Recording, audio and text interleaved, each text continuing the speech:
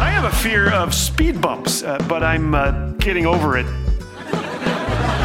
Thanks for joining us today. You're listening to Laugh Again with Phil Callaway. They say that more people fear public speaking than snakes, which is a little bit odd. When was the last time you saw someone walking through the jungle stop and yell, "Look out, a microphone"? You know, one thing that scares many of us Christians is talking about our faith. I can get rather uptight talking to people who don't share my view of the world. But I've discovered an unusual tool that has helped. It's called humor. A soft answer turns away wrath, and often a humorous answer can turn a skeptic into a listener.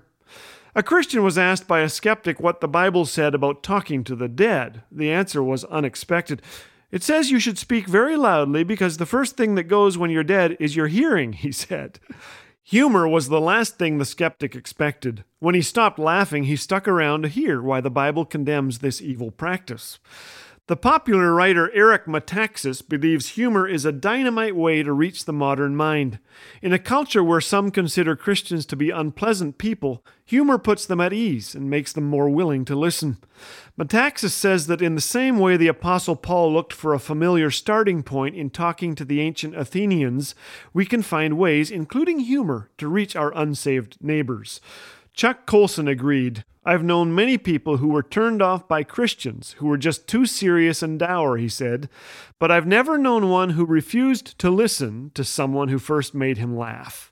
I've seen this happen firsthand. While flying from city to city on a book tour, I found myself seated beside a psychologist. In no time, he diagnosed me as a Christian. "I've had bad experiences with Christians," he confided. "Really?" I said. "Me too." The result was a 4-hour conversation about Jesus, and I came to understand that what people need is a fellow pilgrim who cares about them and listens. A simple story had a profound impact on me. 2 neighbors were as different as day and night. One was a lifelong conservative, the other a liberal. One was a solid Christian, the other wouldn't darken a church door even for a potluck. But for some reason, they got along. They knew that discussing politics or religion was a surefire formula for disaster. So they talked about their marriages, their kids, and they laughed together. When the non-Christian's wife was diagnosed with cancer and died in 3 short months, it was his Christian neighbor who stepped in. The husband later wrote these amazing words about the night of his wife's death. "I was in total despair. I went through the funeral preparations and the service like I was in a trance. And that night, after the service, I just wanted to be alone.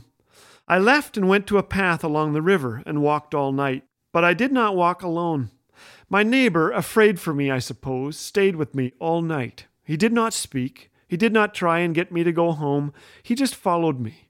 When the sun finally came up over the river the next morning, he came up and said, 'Let's get some breakfast.' I go to church now, my neighbor's church. I don't really like the pastor's politics sometimes, but a religion that can produce the kind of caring and love my neighbor showed me is something I want to be involved in. I want to be like that. I want to love and be loved like that the rest of my life." I love that story. It makes me think of Bruce Carroll's song, "He doesn't need a judge, he needs a friend who will be Jesus to him." You know, we may not have all the answers, but each one of us is capable of this much. Each one of us has ears that can listen, hands that can help, and a face that can smile. So, as St. Francis once said, let's go ahead and preach the gospel all the time. If necessary, use words.